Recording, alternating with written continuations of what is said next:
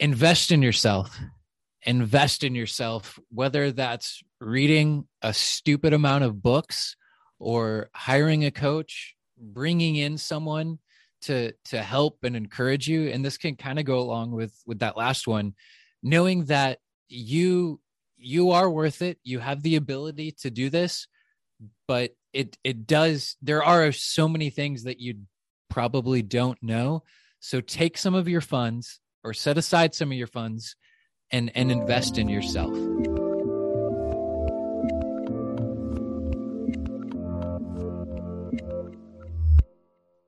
Hey everyone, this is Devin Miller here with another episode of the Inventive Journey. I'm your host, Devin Miller, the serial entrepreneur that's grown several startups into 7- and 8-figure businesses, as well as the founder and CEO of Miller IP Law, where he helps startups and small businesses with their patents and trademarks. So if you ever need help with yours, just go to strategymeeting.com and grab some time with us to chat. Now, today we've got another great guest on the podcast, if I don't get too tongue-tied, which is Joe Newton. And give you a quick introduction to Joe. So has a degree in classical acting from college, and then got heavily involved in the community. Afterwards, he moved to Dallas, where he's from back to Dallas after school, and started a nonprofit theater with a high school buddy. Started to also run a small coffee shop, I think, and then realized that they should hire out, or he told his employer that he was helping to run the coffee shop that they should hire out his job and promote someone else. And so he talked himself out of a job, but then his wife encouraged him to get into real estate. So did that for a period of time, and learned about the systems and processes to make a profitable business and make that consistent. And then until about a year ago was figuring that out and then systematized it. And that brings him to where he's at with his business today. So with that much as introduction, welcome on the podcast, Joe. Hey, Devin, thanks for the introduction. It's good to be here, man. Absolutely. So I just compacted a much longer journey into about 30 seconds. So let's unpack that a bit. So tell us how your journey kind of got started with classical acting in college. Yeah. So I knew growing up that I wanted to go to college, that it was a priority for me to go to college and get a degree. Had an awesome grandfather who grilled that into me and the other grandkids. But growing up, I also knew that I was not your star academic. And for me to finish a degree program, it was going to have to be something that I enjoyed. And that narrowed it down to either theater or history. And I was able to get more scholarships with theater and get into a great school. And that's kind of what led me into the classical acting vein there. All right. So now you say, okay, I'm going to go and do classical acting. And now, was that because that was enjoyed and passion, or did you want to go in and be an actor and be in movies or in plays, or kind of what was the initial kind of prospects of what you wanted to do with that as you were getting the degree? Yeah, I knew that I loved it. I enjoyed it, and specifically the communal aspect of it. So the program I was a part of, I went through all 4 years with the same 19 kids at that time. So we went through and had all of our theater classes together, and I loved the community. I loved building. I loved producing the theater, and I was thinking, after I graduated, I was planning to go to London actually for 6 months. I had my visa all worked out, and then 2008 happened and everything kind of fell apart, and I had to reorganize at that point, shall we say. And that kind of shifted gears for me, but I was planning on doing acting out of college. All right. So now you're coming out of college saying, okay, I'm going to be doing acting, love being involved with the community. Housing market crashes about that time, along with a lot of other things that crashed along with it. So you moved back. And so I think at that point you moved back to Dallas after graduating from school, and you got started in a nonprofit theater company. Is that right? With the high school buddy? Yeah. So I was originally planning on just coming back to Dallas for the summer and then moving to Chicago to focus on acting there. But I had a good friend who was here in Dallas and said, "Hey, Joe, what would you think about starting a theater company?" And I said, "In Dallas?" He said, "Yeah." I said, "No, I don't want to stay back in Dallas. I've got plans to get out of here." but it was amazing because all of these things started falling into place. SMU, which is a university here in Dallas, has a law program, and we were able to apply and basically get a free lawyer for a semester. Hmm. And they helped us set up the 501c3 for the nonprofit. He had an aunt and uncle who had some wealthy friends and said, "Hey, can we throw you a party with our friends and raise some money?" And all of these things fell into place. So before I knew it, I was helping to run a not-for-profit theater company in which we were creating our own work, but we were also doing a ton of educational stuff with schools and summer workshops, and that really was sort of my introduction, if you will, into running a company of any sort. So now, so okay, and that makes sense. So you get in there and say, okay, we'll start this out. We got, some free legal representation. Love being part of the community. Think it would be a good, a fun and a worthwhile endeavor. So you get all of that going. And how did it go? Was it fun? Was it fun and exciting and loved it and passionate and made a great business out of it and worked well with your high school buddy, or was it a burn in flames and it was a fun idea that never made it anywhere? Kind of where did it end up from there? Yeah, great follow up and honest question. For us, it was a great success. We had some big goals for ourselves, and we were thinking, hey, in 5 to 7, 10 years, maybe we'll hit most of these. But we were able to achieve the vast majority of them within about 2 years. And some of those were putting on, getting in the schools and doing educational training for high school students, like we were, because we knew the benefit that it had for ourselves, and putting on a summer workshop for these students, and creating our own work. And we brought another company in from Chicago to tour a show. So we were actually able to do almost everything outside of purchasing our own building, which was the one check mark we didn't end up doing. But for about 4 to 5 years, it did really well. I ended up getting to a point to where I had some other things going on in life that I decided to transition out. And my friend who I started it with, he was going overseas and wanted to teach English and see the world. So we shut it down, liquidated it, but we were able to still have, I forget if it was $5,000 to $10,000 at the end of the day, that we were able to donate to another company who's doing similar work. So I would call it a success. All right. Well, hey, but you put a check mark in the success column. That's always a win. So Yeah. now you're saying, okay, you did that for a period of time. You decided to shut it down, go separate ways, pursue other things. And I think at that point you got involved with working at a small local coffee shop. Is that right? Yeah. I mean, there's a little bit of gap in between there, but that's some W-2 work and that sort of thing. But yeah, I ended up working at a coffee shop. Started off at the cash register, and within a couple of months had a ton of favor. And I was the general manager. Whether that was a good thing or a bad thing is probably for others to say. But I learned a ton at that point. Learned how to run a team, how to create checklists, how to do customers and stocking, and there was so much that I learned during that time. But like you mentioned in the intro, I did eventually figure out that the best thing that they could do was outsource half of my job to an outside accounting firm to do the books and the HR side. And then I had a right-hand man, if you will, a young guy that I had raised up, and it was going to be a lot cheaper to give him a little bit of a raise and have him run the day-to-day operations, which he was amazing at, and fire me and save about half of my salary. And when I brought that to them, because I felt like it was the best thing for the business, they thanked me and said, okay, if you're okay with it, yeah, we'll do that. So yeah, I did that and lost a job.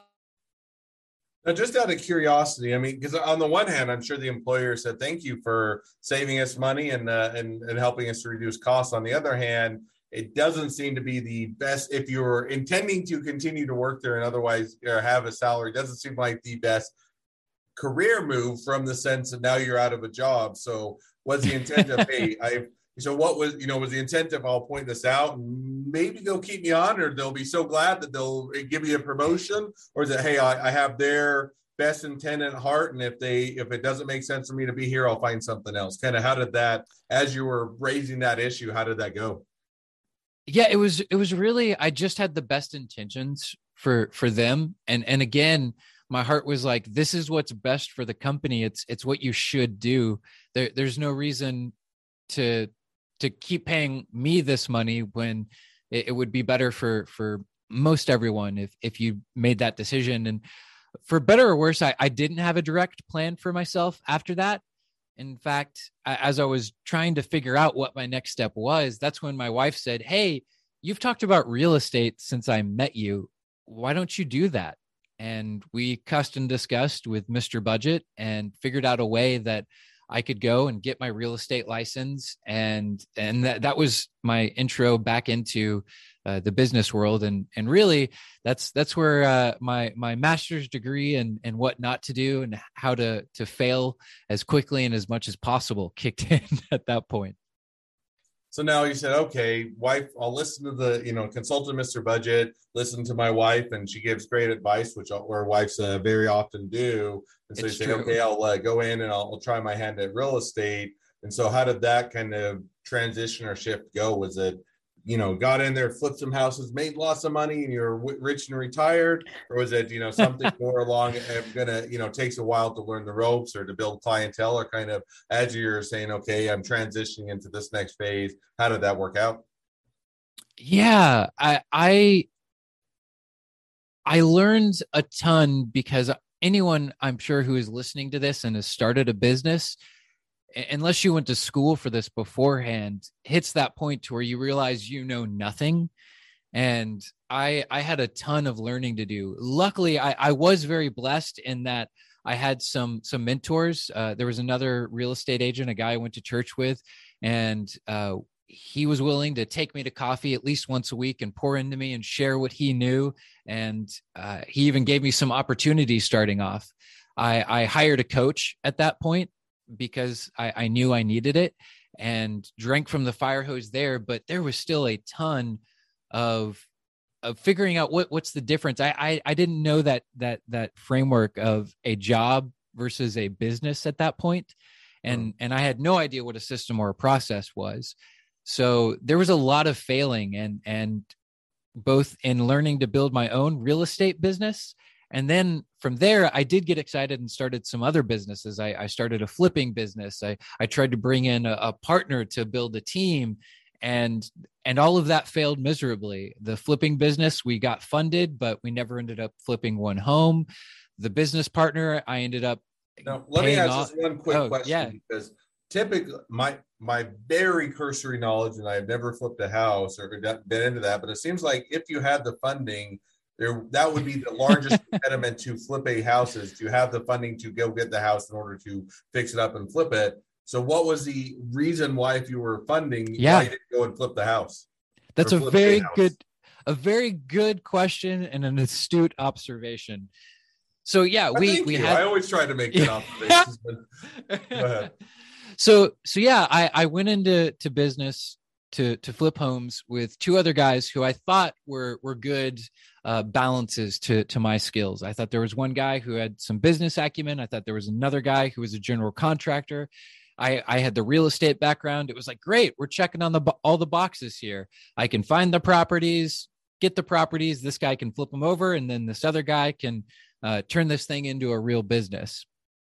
But after a couple of months, and eventually what I figured out was I didn't ask enough questions going in.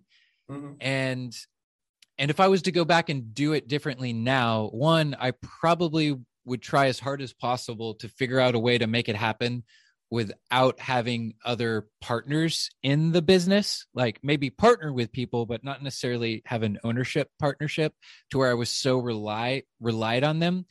Because what ended up happening was the general contractor came to the point where he said, hey, I only want to do homes that are within, I think it was like a 30 to 45 minute radius of his home base.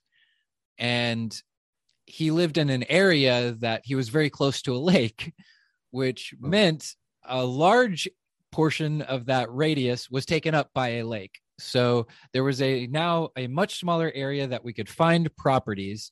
And as anyone knows, within the last decade in most real estate markets within the United States, it's been shooting up. and it's harder and harder to find deals. And when you limit that to such a small space, when you're first starting off, it was impossible to find anything that met the criteria, that was within that radius, that we could get a good return on. So all of those other boxes didn't get checked. And eventually it was like, hey, what are we doing here? Let's get honest. It's probably better that we quit wasting our time with this and move on. So that's what happened there, and was the lesson learned, is not digging in enough before creating a partnership. Well, and that's fair enough. And I think that it's one where a lot of times it's a lesson you simply have to learn in this, because a lot of times you go in, oh, the partnerships are great, we're friends, or we get along well together. And then you get into a business, and businesses put different restraints on the relationship, and everybody has different expectations as far as how much they're going to work and what they're going to contribute, and kind of going down that line to where the best laid plans maybe don't work out quite like you expected when you get into that. So you're saying, okay, tried it, had the funding, but couldn't quite work the parameters, didn't quite work with the partner, bottom out, kept doing that for a period of time. And I think it kind of throughout that transitional period, you also got into doing you're doing a real estate boot camp, and you saw a guy that was, had a high level results, and that kind of changed a bit of your trajectory. Yeah. So around this time, like you said, I took a boot camp that I signed up for with a guy named Joshua Smith. If you Google Joshua Smith real estate or podcast, he'll probably pop up. And he's big, muscle bound guy, bald, tattoos, cusses like a sailor. But in him, I saw someone who was consistently getting a high level result with his real estate teams, as well as he was taking that same knowledge and building businesses in totally unrelated fields. Like he had at least two other businesses that had to do with fitness and nutrition. And so I knew he had something that I was missing. And I signed up for that boot camp. And during that boot camp, he really hit home for me the importance of systemization and identifying systems and processes to have consistency within your business. And that was mind blowing to me, and a really big watershed moment that led me to start reading, the E-Myth and Traction and all these other books, which bring up and say, hey, you need to systematize your business. So that was, yeah. So now you say, and I think that I think that getting systems in place can have a big impact. And yet it's oftentimes overlooked in the sense that you're just trying to run. So, hey, if I work harder, not, more organized or smarter type of a thing. And I think there's a cliche, because you can only work so smart, and you do still have to work very hard. But there is a portion of it where you do have to have some systems and processes in place. And it certainly increases the odds of having a successful business. And so now you're saying, okay, got that insight, got that initial mentorship, dug into a lot of books and got a lot of that information. And as you're doing all of that, creating the systems, did you continue just to implement those in while you're doing with real estate, or did that pivot your business, or kind of where did that lead to where you're now at today? Yeah, I did. I implemented that within my real estate business. So I identified what those key systems were. I was creating the documentation. Granted, it took me a lot of time to do that and figure out what worked and what didn't work well. But I saw an improvement within my own business, and eventually I started my own brokerage and was able to build up a small team to utilize those. And then about a year or two ago, I was running a mastermind, and some of the guys who were in that mastermind, who were also business owners, entrepreneurs, were having the problems of not having systems within their business. So I was helping them kind of as one-offs, just doing some consulting and helping them. And I realized that I enjoyed that way more than the real estate.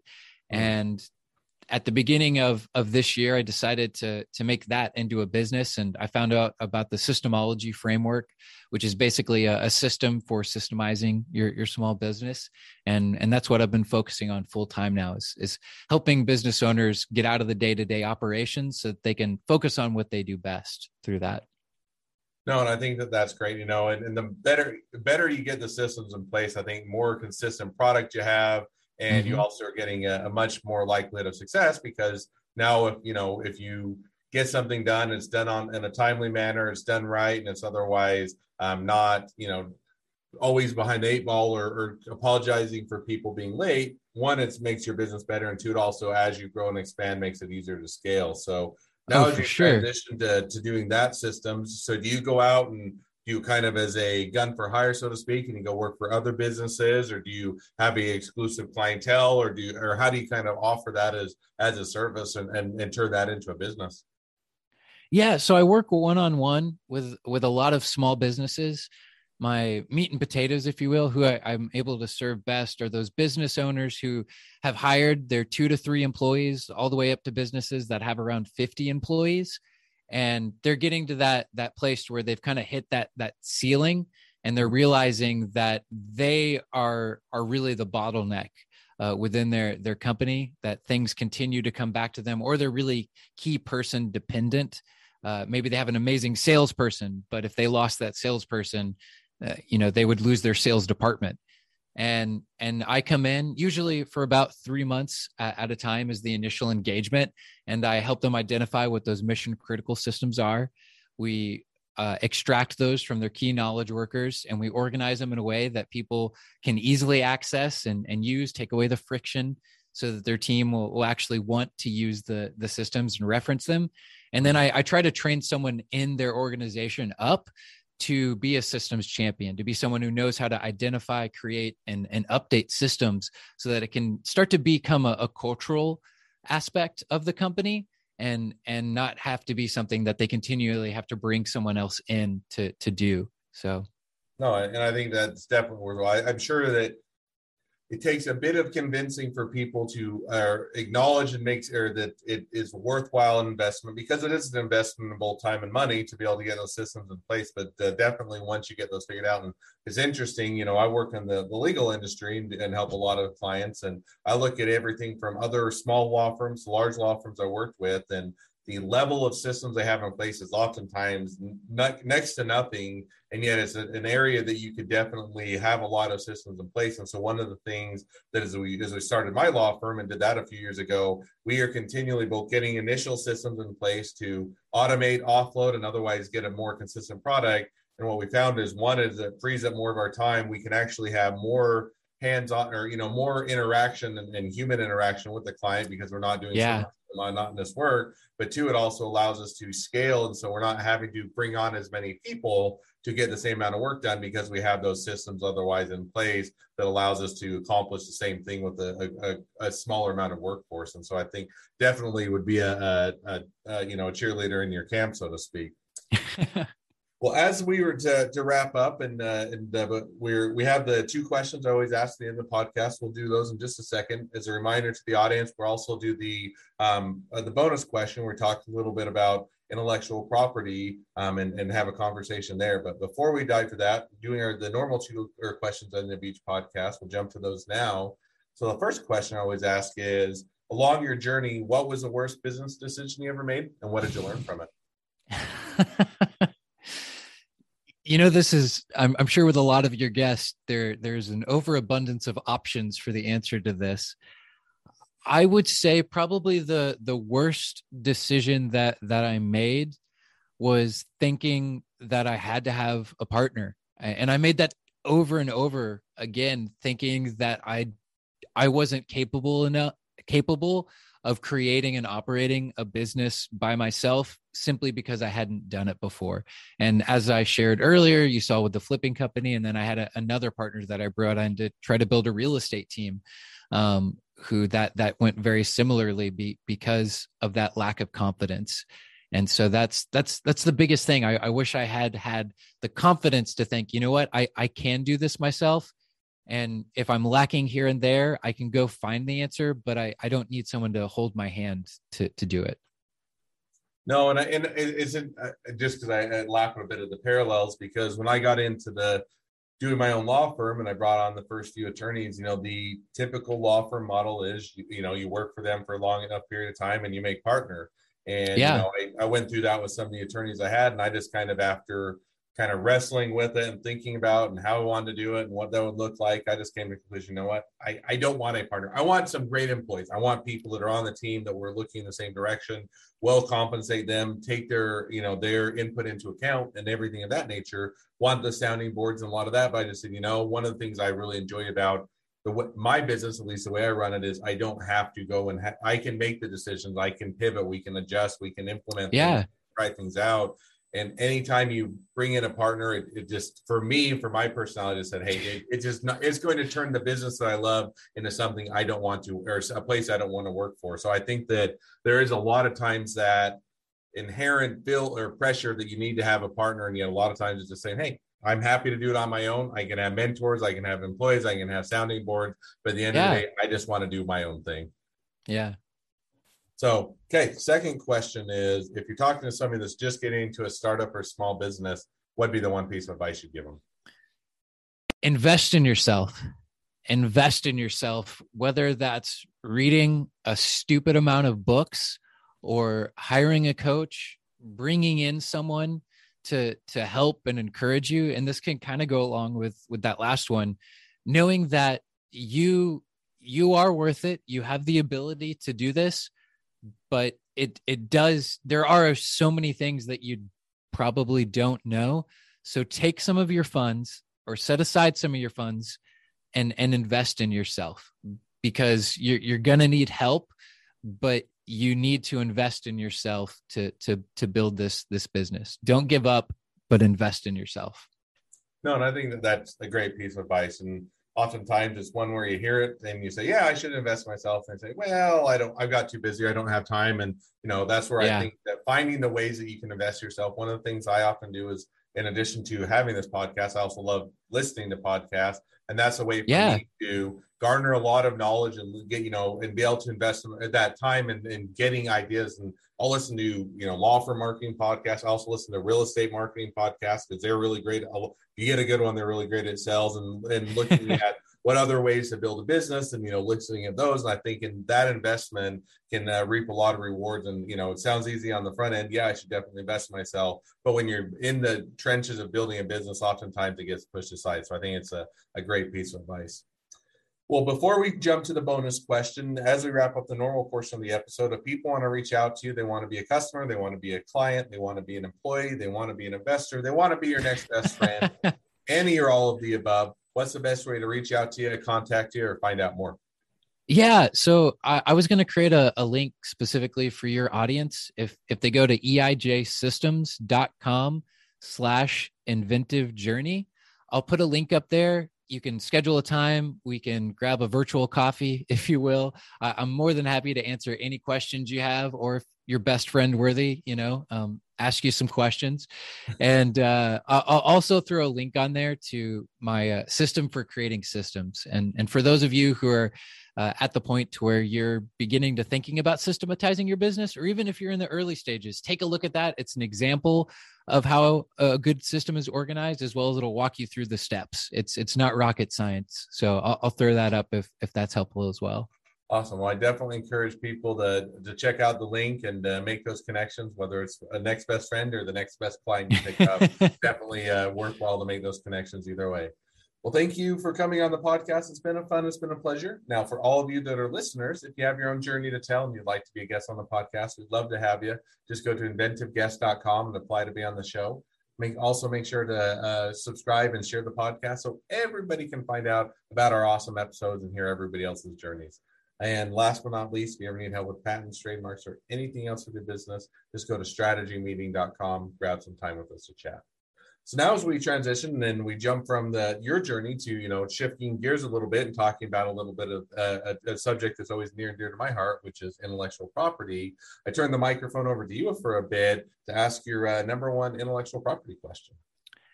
Yeah, and this would be a two-parter, if you will, maybe get some bonus question here.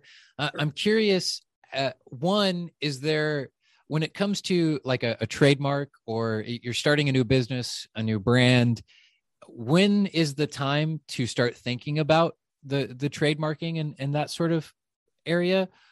And along with that, so that you don't waste someone like yours time, is there a place to where you can easily search and say, hey, does someone already have my brand? Is this already trademarked? Should I, do I need to shift gears even before I try to engage someone like Devin?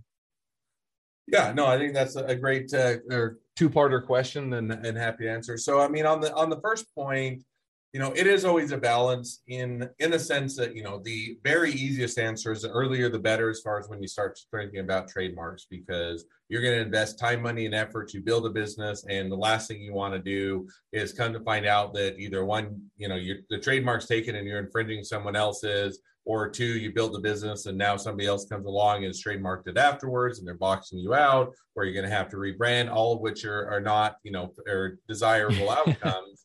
And so, earlier the better. Now, within that, I also get that startups and small businesses, you always have more things to spend money on than money to spend. And so you're always, saying, hey, do I do marketing and sales? Do I do SEO? Do I do Google AdWords? Do I do new employees? Do I do pay rent? Do I make payroll? Or do I pay legal fees? And legal fees, or legal services are oftentimes moved down the list because it doesn't feel like it's quite as urgent. So my general rule of thumb is if you're just getting a business up and going, first of all, make sure you get the business up and going, because great if you get a trademark. If the business never makes it, it doesn't matter that you have a trademark for business is dead.